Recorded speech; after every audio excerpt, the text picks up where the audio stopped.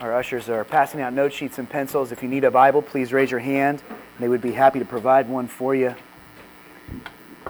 Before we begin, I want to read a passage of Scripture for you out of 2 Timothy chapter 4. It's a passage that resounded throughout this week to Paul and Matt, Sean, and myself.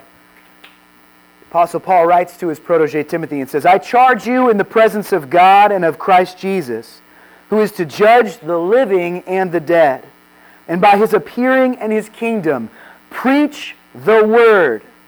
Be ready in season and out of season, reprove, rebuke, exhort with complete patience and teaching. For the time is coming when people will not endure sound teaching, but having itching ears, they will accumulate for themselves teachers to suit their own passions, and will turn away from listening to the truth and wander off into myths. As for you, always be sober-minded, endure the suffering, do the work of an evangelist, fulfill your ministry." We have been so blessed this past week, and we want to thank you as elders that you afforded us the opportunity to go to the Shepherds Conference in Southern California at Pastor John MacArthur's church, Grace Community Church. And the theme this year was faithfulness. Pastor John just last month celebrated his 50th year of continual ministry at Grace Community. For 50 years, he has preached and exposited the Word and encouraged the body of saints throughout the world to stay fast to the calling that I just described to you in 2 Timothy chapter 4. And so each of the special speakers that came to preach on faithfulness. Each was given a slightly different perspective of faithfulness. And so we heard sermons about faithfulness in evangelism, faithfulness in preaching, faithfulness in perseverance, faithfulness in just about everything you can think of. And it was an amazing time for us to come together and to be encouraged and to be challenged by the Word. We want the Word to be so central to everything that we do here at First Family Church. It is a great, great gift that God allows us to hear preaching on a regular basis from the Scripture. And we as preachers need it too. So to be able to hear guys like Vodi Bakum and Ligon Duncan and Al Mohler and these wonderful men of God who are faithful and so wise and intelligent and experienced come and give the Word of God to us, I haven't been able to wait to get into this pulpit since I've heard so much good preaching. And so I'm grateful to be here with you this morning. And thank you so much for allowing us to go to this conference and to be edified and to grow and to learn. And we pray that the ministry of God's Word would continually be the focus of what we do at our church as we grow in Him. We didn't go to a whole bunch of technical seminars. They didn't bring in people from the business community to teach us how to be more strategic or cast vision. Literally, 12 excellent sermons. Preaching, preaching, preaching. Bookended by singing and praising and praying together. It was an amazing conference. It was like church for a week. And so we're grateful to have church now on the Lord's Day, which is the day that He has determined that we should draw together as brothers and sisters and go to the Word together and allow the Holy Spirit to work through His servants to exposit for us and to illuminate for us the things that we need to be equipped so we might do the work of the ministry that He's called us to. So you've got your Bibles, and I hope that you're open to Galatians chapter 6. We have been working verse by verse through this wonderful book that Paul has given to the church of Galatia, and by extension, our church here. And so today we're going to be looking at verses 6 through 10 in Galatians chapter 6. "Let the one who is taught the word share all good things with the one who teaches. Do not be deceived. God is not mocked, for whatever one sows, that will he also reap. For the one who sows to his own flesh will from the flesh reap corruption. But the one who sows to the Spirit will from the Spirit reap eternal life. And let us not grow weary of doing good, for in due season we will reap if we do not give up. So then, as we have opportunity, let us do good to everyone, especially to those who are of the household of faith." The agricultural metaphor from chapter 5 continues as chapter 6 unfolds. in order to help the people of Galatia understand how to live according to the grace that they have received. Paul has talked about bearing good spiritual fruit by walking in step with the leading of the Holy Spirit. He challenges the Galatians to show love to one another by bearing each other's burdens, stressing the importance of gently correcting a brother or sister who has fallen into sin. And then Paul returns to the fruit-bearing word picture by addressing the fact that we cannot expect to reap a useful harvest if our lives are spent sowing in the wrong ways. This farming illustration was well known before Paul used it here in Galatians 6. And it has been applied to various areas of the lives of believers over the centuries. Proverbs 22:8 says, "Whoever sows injustice will reap calamity, and the rod of his fury will fail." King Solomon writes this proverb to show that there are reasonable consequences to our actions, especially for those who are in leadership in this particular verse. When you break the rules, when you ignore God's instruction, your choices are going to come back to haunt you eventually. They are going to produce in you a fruit that you do not want. That doesn't always seem to be the case, does it? There are often times in life when someone clearly breaks God's law, when someone sows injustice in their life, and yet it seems that as they harvest, what they harvest and what they reap doesn't quite match the disobedient actions that they have sown. Instead of reaping calamity, it feels as though they reap benefits that they do not deserve. The shady employee breaks company policy and still somehow gets the promotion. The couple treats their children badly and continues to be blessed with fertility, while another godly couple cannot seem to conceive. It doesn't seem like justice always prevails in the life of sinners. But this proverb is especially meaningful to the Hebrew people who believe that there is a justice that extends beyond the courts of men. Because there is a sovereign God who reigns on high and sees the actions of every man perfectly, and because this all-knowing God is also all-powerful and rules the universe with complete authority, there is no wickedness that will escape His perfect judgment. Even if a person seems to get away with sin here on earth, a God of mercy and truth will eventually judge that individual and make things right. The proverb shows up again in Scripture. Job chapter 4, verse 8. "As I have seen those who plow iniquity and sow trouble reap the same." In this passage, Job's quote-unquote friend, Eliphaz, used this proverb against his buddy. Job was a man of righteousness, a good follower of the Lord, and God had blessed his life with abundance. He had sown righteousness, and he reaped many blessings and rewards from that. But things had changed. Job's life was suddenly falling apart all around him. He had lost almost everything, and his friends came to sit with him in silent mourning for a time, but eventually they began to turn on Job. They began to suggest that perhaps Job was now reaping the consequences of some hidden sin that had not been exposed before. And so they urged him to confess, to bring it out into the open and just let them know what he had done that was so wrong that would cause God to take all these blessings away. So there's a good truth used in the wrong way, isn't it? Eliphaz was discouraging a man that needed encouragement, a man who had stood strong in God's word and did not deserve to be questioned the way that Eliphaz was questioning him. Hosea 10:12 says, "Sow for yourselves righteousness, reap steadfast love. Break up the fallow ground, for it is the time to seek the Lord, that He may come and rain righteousness upon you." Here we see the prophet Hosea use the illustration in a positive sense. When someone makes investments in righteousness by living in holy ways, listening to God's command and responding obediently, and God rewards that faithfulness with a harvest of steadfast love.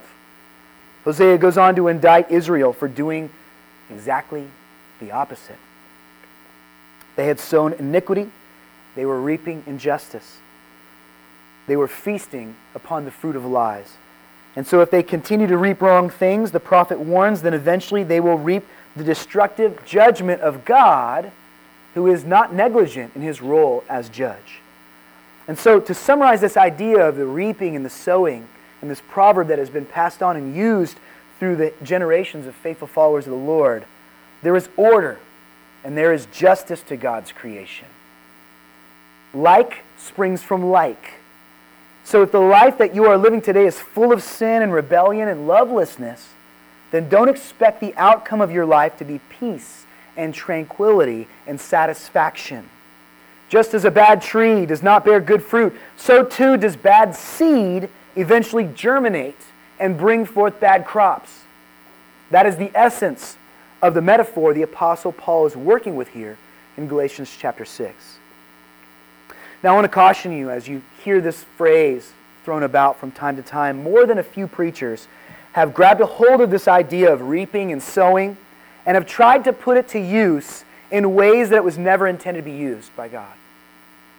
This proverb is not a secret formula for reaping exactly what you want to get from God. It's not like some spiritual almanac that tells you, if this is what you want from God, just do these things, and He has to give it to you. There are those who would misuse and abuse this principle to try to convince others that our prayers are seeds. Seeds that we sow in order to reap the harvest of blessings from God. If I pray just the right way, if I use just the right words, and if I can pray with just the right amount of faith, then God won't have any choice but to keep His promise and give me what I asked for. You ever heard that sermon before? You ever heard people suggest that before? Why is this misleading doctrine appealing to men? Because we like to think that there are ways that we can work the system. We like to think that if we're just clever enough, or just faithful enough, then destiny does not have to be out of our hands. We don't have to really bow to the will of God because we can create our own will by simply sowing the right seeds of faith. This mishandling of God's Word ignores God's sovereignty and puts man in the position of control. What an intoxicating lie to humanity. That we could go through what seemed to be religious and righteous means, and in doing so, control God and harness His power for our own will. This idea that praying the right secret words, we can speak our will into existence as if we had the power of God who alone can speak things into existence. It is intoxicating in the way that it appeals to our personal pride and our natural desire to rebel against God. It is also blasphemy in that it threatens to put man, a created thing, in charge of God, the one true Creator. And let's sit and really think about what if that doctrine was true? What if people could just say the right things and pray with the right amount of belief that they could get it, and they would actually get it from the Lord, that God would have to give it to them, that He would be beholden to their special prayers? Do you really want to live in a world where any fallible, short-sighted person can force God to give him what they want just by praying the right way and sowing the right seeds? That sounds like a world of chaos and destruction to me. Imagine the unrest that would fill this world if man could just bypass the will of God by following a simple formula like that. In just a few verses, we're going to see that God will not be deceived. He will also not be manipulated. The proverb is not a loophole to ensure our will. It is a reminder that God sits on the throne and that His will surely be done. All that God commands must be respected because no sin is going to go unpunished. Every blow that lands on a defenseless child in anger, every lie uttered by the mouth of man, every act of thievery and hatred and impurity, at the conclusion of this life, we will each stand before the judgment seat of God, and every sin that we have committed before God will be accounted for and will be punished justly, either upon us or upon Jesus Christ, who loved us so deeply that He was willing to come down and live a perfect life and become that absolutely pure sacrifice, that He might give His own life and stand in our place so that every wicked thing that we had ever done might be punished rightly upon his shoulders. That is the substitutional sacrifice that really defines our place with the Lord God, that he has atoned for our sins and made us pure with the righteousness of Christ, that we might be able to have a peaceful and right relationship with him. So if this is not God's secret recipe for prosperity, then what is it? What does this metaphor of reaping and sowing refer to? I think it's best if we just allow the text to speak for itself. We won't start with verse 6 because at first glance, verse 6 doesn't seem to fit into the verses that are right before it or the verses that come right after it. Look at it again. Galatians 6:6 says, "Let the one who is taught the word share all good things with the one who teaches." Kind of almost feels like the verses around it are a parenthesis and it just sort of got stuck in the wrong place. What is that doing there? It's a random piece of instruction in which Paul tells the Galatians that they need to make sure to take care of the needs of people who teach them God's word. That doesn't exactly flow from the idea of biblical correction that preceded it. It's not immediately clear how it's connecting to this idea of reaping and sowing. So let's trust that verse 6 will make more sense after we look a little bit more closely at verses 7 and 8. We'll double back to verse 6 after we've gotten a handle on this metaphor and what it is designed to teach us. So look at 7 again. "Do not be deceived. God is not mocked. For whatever one sows, that he also will reap. For the one who sows to his own flesh will from the flesh reap corruption. But the one who sows from the Spirit will from the Spirit reap eternal life. What you reap, that too you will sow." There is some preparation there, isn't there? And that preparation results in an inevitable product. But contrary to the prosperity gospel interpretation of Galatians 6, that inevitable product, that predictable harvest, does not have to do with the kinds of blessings that we experience here on earth. Rather, it has everything to do with the life to come. This isn't sow a little obedience, reap a little blessing, or sow a little rebellion, reap a little jail time. While the fruits of the Spirit from the end of chapter 5 are realities that we experience now, when we trust the leading of the third person of the Trinity, that's true, we get blessings from the fruit of the Spirit. That's not exactly how these particular verses are framed. According to verse 8, the harvest time in this metaphor specifically describes the ultimate, final state of the one who has sowed. For the one who sows to his own flesh will from the flesh reap corruption, but the one who sows to the Spirit will from the Spirit reap eternal life. There are only two final destinations. There are only two harvest possibilities here. Those who sow from the Spirit will reap the harvest of eternal life. And what a wonderful harvest this is. Think about the amazing gift that has been promised to those who trust in the Lord God. Romans 6:23 says, "For the wages of sin is death, but the free gift of God is eternal life in Christ Jesus our Lord." John 11, verses 25 and 26, Jesus said to her, "I am the resurrection and the life. Whoever believes in me, though he die, yet shall he live. And everyone who lives and believes in me shall never die." But friends, eternal life describes something so much more than quantity of life. It refers to a quality of life that we can barely even imagine from our vantage point here on earth. The greatest element of eternal life is being near to the one who gives that life.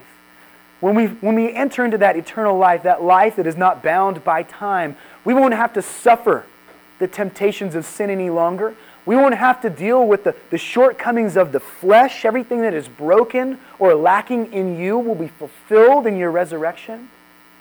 We will not go without food. We will not have to shed tears of remorse and shame and sadness for our rebellious hearts. We will be glorified, living in a place of peace. We will be unified with one another, but more importantly, we will be unified with our Savior. John 17:3, "And this is eternal life, that they know you, the only true God, and Jesus Christ, whom you have sent. This word for know doesn't just mean know of. It means that they will know you personally, that relationship will be a face-to-face interaction. Heaven is heaven because Christ is there. And so we look forward to this glorification because eternal life means dwelling alongside God and walking with Him in many of the same ways that Adam walked with God in the garden. Eternal life is a wonderful destination. And it is my hope and prayer that every one of us will reap that harvest one day. Those who sow of the Spirit will reap the harvest of eternal life, but not all will sow of the Spirit. Those who sow of the flesh will reap a different kind of harvest, a harvest of corruption. This word for corruption here is a term that is not referring to a degraded state of life. It points toward an ever-degrading state of death. It is the word that is used to describe a corpse that has been buried in a tomb and is undergoing the process of decomposition. That degrading life is not something that happens instantly and is over. It's not saying that all there is to death for a sinner is the loss of their earthly bodies. The soul lives on and is punished eternally in hell by the destructive forces of judgment. Daniel 12:2 says, "And many of those who sleep in the dust of the earth shall awake, some to everlasting life, and some to shame and everlasting contempt." Matthew 25:46, and he's speaking of the wicked here, "And the wicked will go away into eternal punishment, but the righteous into eternal life." This is a serious distinction. Eternal life is drastically and radically different than eternal death. But they share this in common. They do not end. They last forever. Revelation 20:15, "And if anyone's name was not found written in the book of life, he was thrown into the lake of fire." In verse 10 of Revelation 20, we're told that the lake of fire burns not just for a short time, but forever and ever. This ultimate reality is a terrible judgment. This destruction is an everlasting decay. It is not an end of life that leads to annihilation and a ceasing of our existence. It leads to a punishment that endures. And so this idea of reaping and sowing is not just talking about your quality of life here on earth. It is talking about our eternal state. It's talking about where we will spend the rest of our existence when our time here on earth is done. Our sowing has some definite connection to our ultimate resting place. And so we should rightly be very intent to know what it means to sow. Understanding this concept in context, Paul has already declared to us in his letter that there is no amount of obedience that can save us, right? Good deeds and religious works are not the seeds that will yield the crop of eternal life. Galatians chapter 5, verses 5 and 6. "For through the Spirit, by faith, we ourselves eagerly await the hope of righteousness. For in Christ Jesus neither circumcision nor uncircumcision counts for anything, but only faith working through love." Now we've seen over the course of our study in Galatians that this reference to circumcision is really a reference to the idea of keeping the law. It's a reference to thinking that in order to be saved, you must impress the Lord God with your righteousness by keeping the law to some sufficient degree. Paul has made it very clear to the Galatians, don't believe that lie. Your salvation is not Jesus plus anything. Your salvation is faith in Christ alone through the grace that He gives to you alone. Obeying the law doesn't save, and so sowing good behavior doesn't guarantee you'll reap salvation. What is that essential element that saves a person? Not works, but faith. Faith in Jesus Christ. Faith in His perfect work. Faith in His better sacrifice. Faith in His perfect blood that washes all of our sins away. Faith that His grace is enough for us. So this idea of reaping and sowing is not just a veiled works salvation. Paul is not going back and then undoing all that detailed theological work that he has done to help us rightly understand justification. He's not coming back after all of that work to say, yeah, it's all about Jesus, it's all about Jesus. He's not now saying, you want to make it to heaven? Put on your overalls, grab a shovel. We got some hard work to do if we're going to earn our way there. No, that's not what he's saying here. To sow unto salvation is to sow faith. Faith in Jesus Christ and the work that is His alone. But notice again what Galatians 5:6 says. For in Christ Jesus neither circumcision nor uncircumcision counts for anything, but only faith working through love. Faith is going to do something. It's going to have an effect in you. When you have true faith in the Lord God and He justifies you and makes you right, when He pulls you out of your sinful deadness and breathes life into you, there will be a work of love in your life. True faith in Jesus Christ will absolutely manifest itself in the life of the believer as he bears the fruit of the Spirit that we've been looking at for the past 4 weeks. Now, we won't be able to bear that fruit perfectly, but we will be able to bear that fruit regularly. When there is true faith in Christ, He will, without exception, work in your life to produce love, to produce good works that flow out of a heart of love. So to sow to the flesh means to display a serious lack of faith in Jesus Christ by living out decisions that are regularly serving our natural sinful desires. Remember Paul's earlier warning in Galatians chapter 5, verse 19. It says, now the works of the flesh are evident: sexual immorality, impurity, sensuality, idolatry, sorcery, enmity, strife, jealousy, fits of anger, rivalries, dissensions, divisions, envy, drunkenness, orgies, and things like these.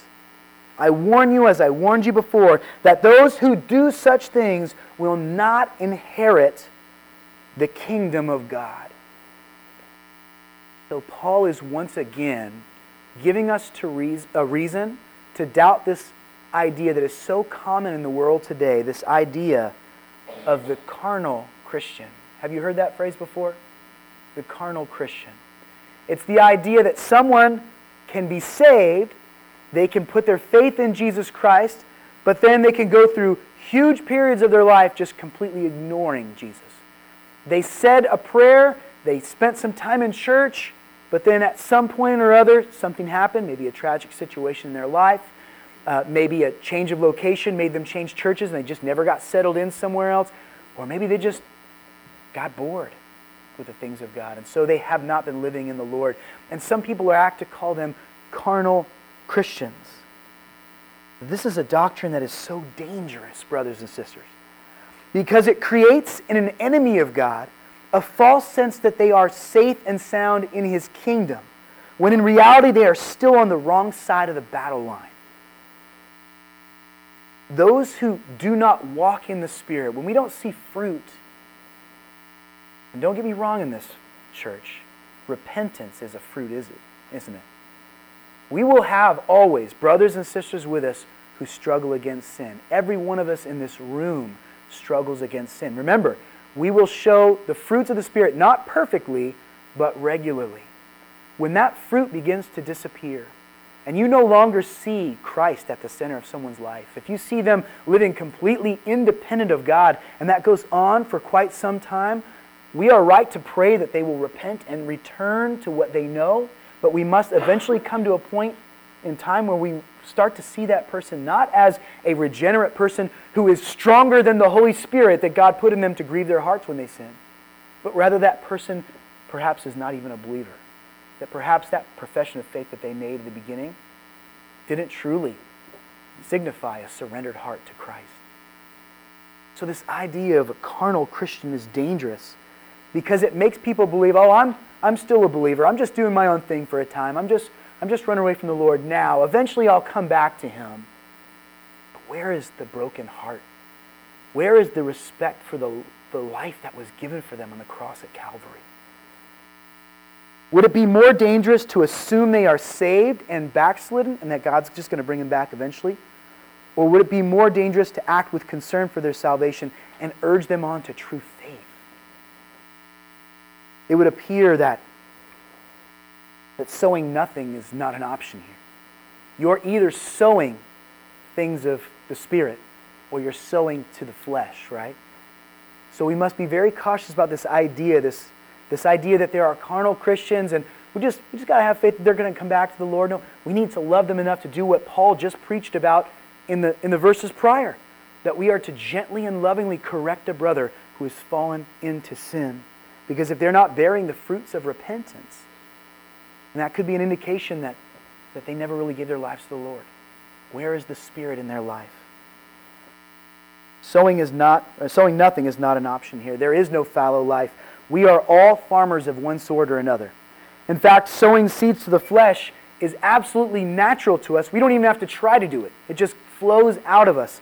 We are going to live selfishly and apart from the law of God without any prompting, without any broken society teaching us how to do it. We know from the heart how to say no to the Lord. That's a sad truth.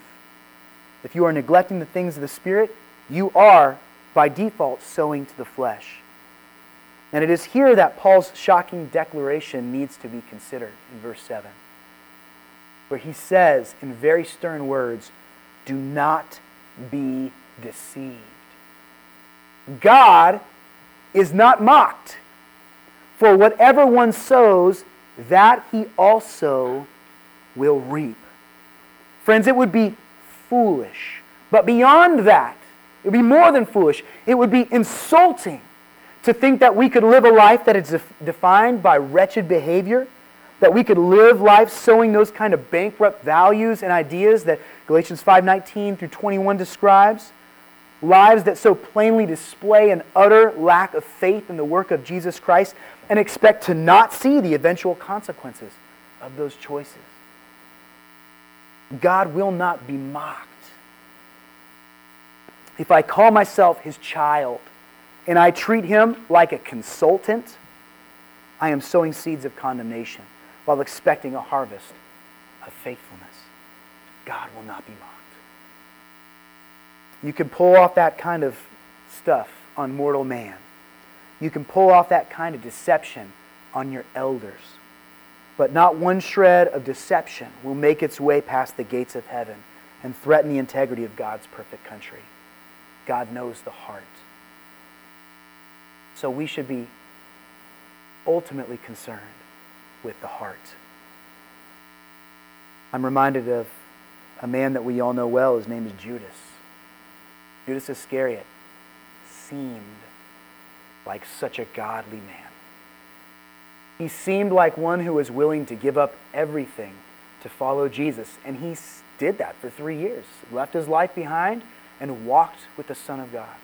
He seemed like one who was filled with the Spirit. He was sent out 2 by 2 with the rest of the disciples on that first missionary journey described in Matthew chapter 10. He did miracles.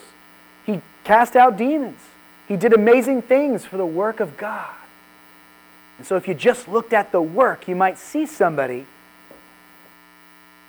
who was religious, who was faithful, who was righteous. But do you remember in John 12, shortly before Jesus went to the cross, that a humble woman came and gave Jesus a lavish gift? She came with very expensive oil. She bowed at His feet and she anointed His feet with oil. One of the disciples who saw this scene grew angry about it. He argued that that oil that she poured out so generously all over the feet of Jesus was so expensive it could have been sold for a year's wages. And that money could have been put into the money pot and used to feed the poor and clothe the cold. But Scripture pulls back the curtain and shows us this man's heart. John 12, verses 4 through 6 says, "But Judas Iscariot, one of His disciples, he who was about to betray Him, said, 'Why was this ointment not sold for 300 denarii and given to the poor?' And he said this, not because he cared about the poor, but because he was a thief. And having charge of the money bag, he used to help himself to what was put into it." Friends, nobody knew about that at the time. Everybody thought Judas was an upstanding guy. Everything on the outside said righteous man. But he was sowing seeds of the flesh when no one was looking. He was pleasing the flesh when people weren't paying attention to him. For him, it was about the actions. And he cared about actions that would put money in his pockets rather than caring about actions that would reflect a heart surrendered to God. Friends, God sees. God knows. God judges rightly. I remember as a young man learning about Jesus in Awana, and I remember my view of God changing seriously when somebody taught me that Jesus could see my thoughts. I thought from that, before then, I thought God was real. I thought He knew a lot. I thought He was very strong.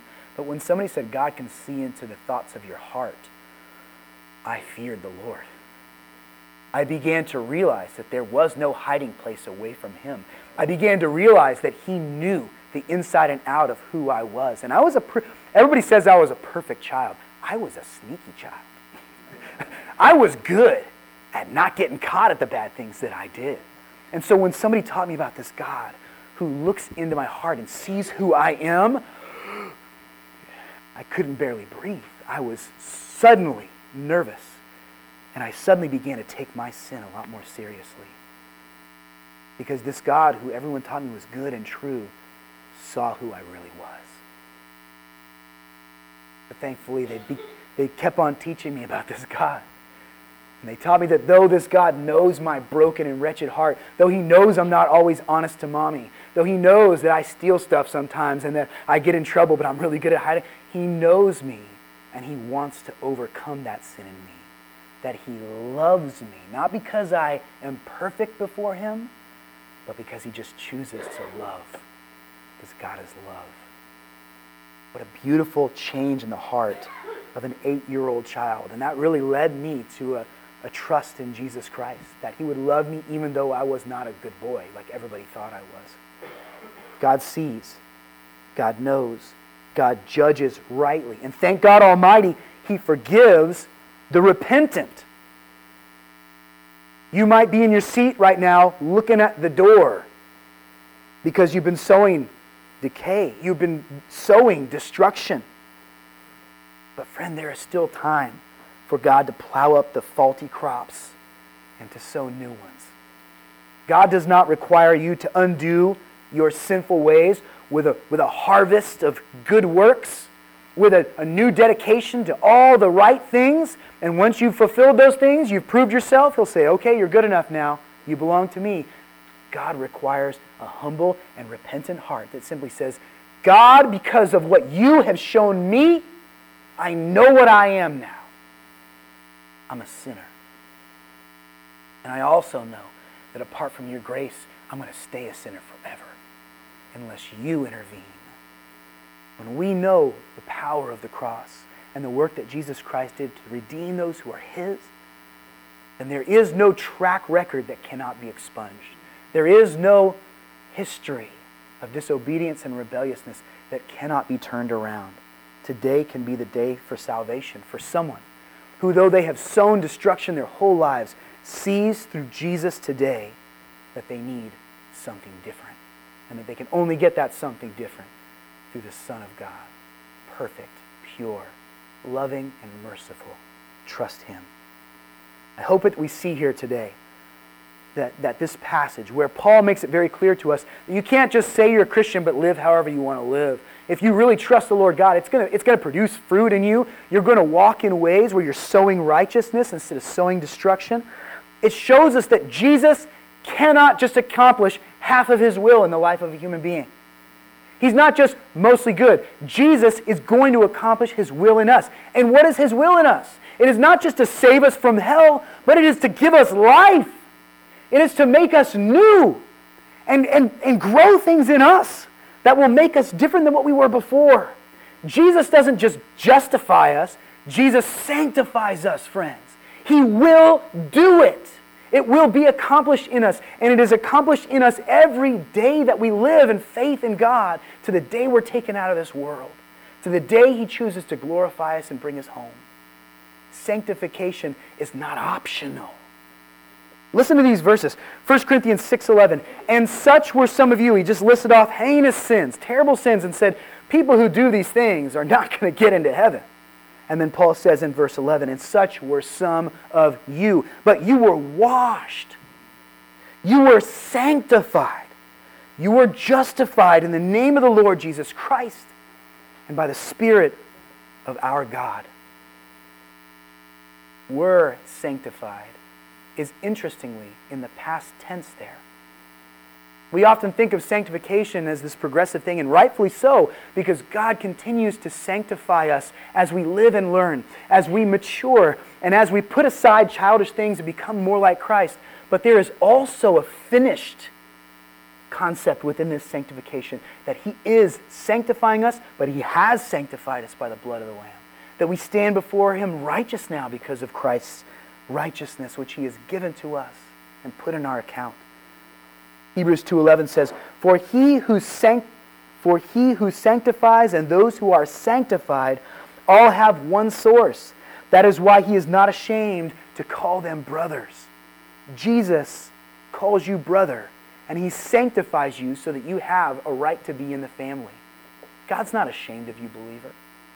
Even if you're stumbling and scrambling to be holy, even if you have fought addictions and you try to get rid of habits and you keep falling back into them, but you are repentant and you continue to trust in Him, He's not ashamed to call you brother. Do not give up that fight of sanctification. Continue to walk with the Lord and allow Him to carry you through this difficulty that you're experiencing. So Galatians 6 does not apply the reaping and sowing concept to justification. It doesn't say, reap good deeds, you'll be justified and you'll get eternal life. Rather, he applies it to sanctification, to the evidence of a justified life. If your life never bears the evidence of sanctification, then that's a good indicator that the Holy Spirit may not be present there. If the Holy Spirit is not present, there is no true salvation, and heaven has no room for a hardened heart like that. So friends, consider what Paul is telling us here. Especially consider it if in your human intelligence, if in your thinking you have somehow made room for sin in your life. You have said, I can follow the Lord God, but still be king of myself. I can follow Jesus Christ and go to church, but I can still have this piece of the pie for me. If you have lived that way, then think about what Jesus is teaching you through Paul right now. Think about the fact that God doesn't want to just save part of you. He's not just worried about the end of your life. Jesus cares about you right now in the seat in which you sit. And He wants to breathe life into what you are.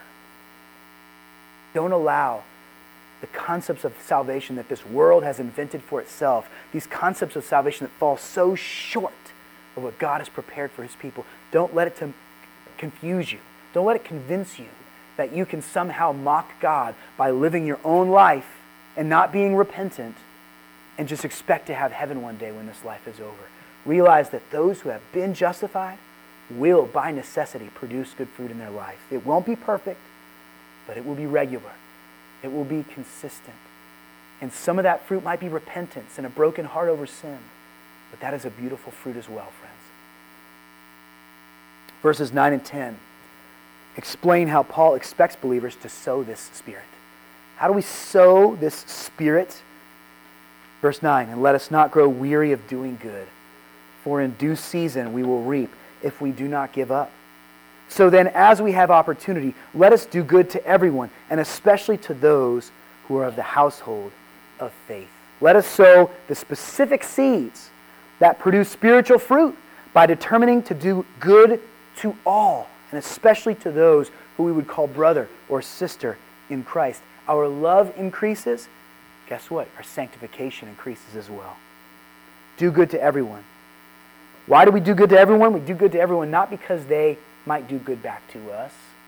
Not because we want to impress them in such a way that we win them over. That's part of it, but we do good to people for one reason, and it's because they bear the image of God. And we love God. The worst sinner you've ever met was made in the image of God. That's hard to believe. And some of you have met some pretty sinful people. Some of us have been pretty sinful people. But every human being bears the image of God. And though most of us do not bear it particularly well, that comes with it a sense of honor and reverence. That when we do good to others, we are doing good to the image of God. We are blessing them by being loving and kind and gentle and peaceful, by having self-control in our interactions with them. When we bear the fruit of the Spirit and we love people, we are doing a great service to the image of God. So do good to everyone. We try to do that at First Family Church. We have a food pantry that reach out to people in our neighborhood. People we don't know can come and be blessed by us. We do that at the Kids Club at Sutter Elementary Church. But we do it not just in specific ministries, but in our lives which are lived in ministry. With our neighbors and with our coworkers, with our family members, with our spouse, with our kids. We do good to others. But there is a special sense in which those who have experienced and tasted the same grace that we have deserve even more from us. That we should especially do good to those who are of the household of faith. God has done more than just released us from our prison. He has dragged us across the battle line and brought us onto His side. Now we not only bear arms for Him, but we also bear the name of Christ. As Christian, we are brothers and sisters in one family. And so let us love one another, especially those who bear the name of a believer. Let us look out for one another, as Paul taught us to do in the verses we studied last week. Don't forget, friends, that the greatest way you can love someone is by bringing them to Jesus Christ. Bring them to the cross. If they're not a believer, they need to know Him. They need to understand what lies ahead, the peril that is before them if they don't have Christ. They need to see the great love with which He saves His people. They need to see that they don't have to earn their way there, that Christ has done the good work. They need to see that God can change even a wretch like them. So bring them to Jesus. Bring your friends who love the Lord to Jesus. When you see a brother or sister discouraged, where do they need to go? They need to go to Christ. They need to be reminded of this wonderful, beautiful sanctification that God grows in them. They need to remember that God is not finished, that He is doing a good work, and the one who began the good work in them will carry it out to completion. So let us do good to those outside of the church, and especially to those inside of the church. Anyone, we want to double back for a minute. What role does that verse that we skipped play in all this? Verse 6, look at it again. The Lord puts teachers into our lives who help us sow good seeds. That helps us to live out this fruitfulness that was just described in the chapter prior, right? God has given you a minister. He's given you a team of ministers. You have elders here that love you and pray for you regularly. Don't walk away from that gift. They are helpers for you in sowing righteousness. And those who are faithful in that job deserve to be supported. And every time we give to the church, we're supporting the work of the ministries that are serving here. So Paul is encouraging that appreciation, that gratefulness that we all need to be shepherded. We all need that accountability. And believe me, as Paul and Matt and Sean and I went down south today, we were ministered to as well, because we are men like you, and we need shepherding too. And so we need to respect and honor these who have done such a wonderful work of teaching us the Word and helping us to not fall off of the path, to understand these scriptures verse by verse so that we can live them out and apply them in our lives. So let us do good as a means of sowing the seeds of the Spirit-filled life. And especially let us do good to those who are now our brothers and sisters by faith. Our one Father is pleased as we act as a family bound together by love and by grace. Bow your heads with me as we close in a word of prayer and our worship band comes up. God, we thank you for the amazing and wonderful blessing of knowing you, being known by you. And Father, we don't have any delusions here of thinking that we can be perfectly fruitful. And we're so relieved to know that that's not a prerequisite for heaven. God, we can reap a harvest that we don't deserve because You have overcome our sin on the cross. But Lord God, let us not deceive ourselves and think that one who has been won to the truth can afford to ignore the very thing that he's counting on for salvation. God, we thank you for the cross. We thank you for your resurrection. We thank you for your perfect blood spilled for us. And I pray, God, that that would not only secure our salvation, Lord, that we would recognize that we are safe in your hands, but that it would also fuel our love for one another, that we would bear good fruits in such a way, Lord, that people would see how Christ loves them by watching us take care of our brothers and sisters, and even those in the community who do not yet know you. God, continue to preach through your men today as they fill your pulpits. Help them to see truth clearly and to speak it courageously. We love you and thank you for all these things in Jesus' name. Amen.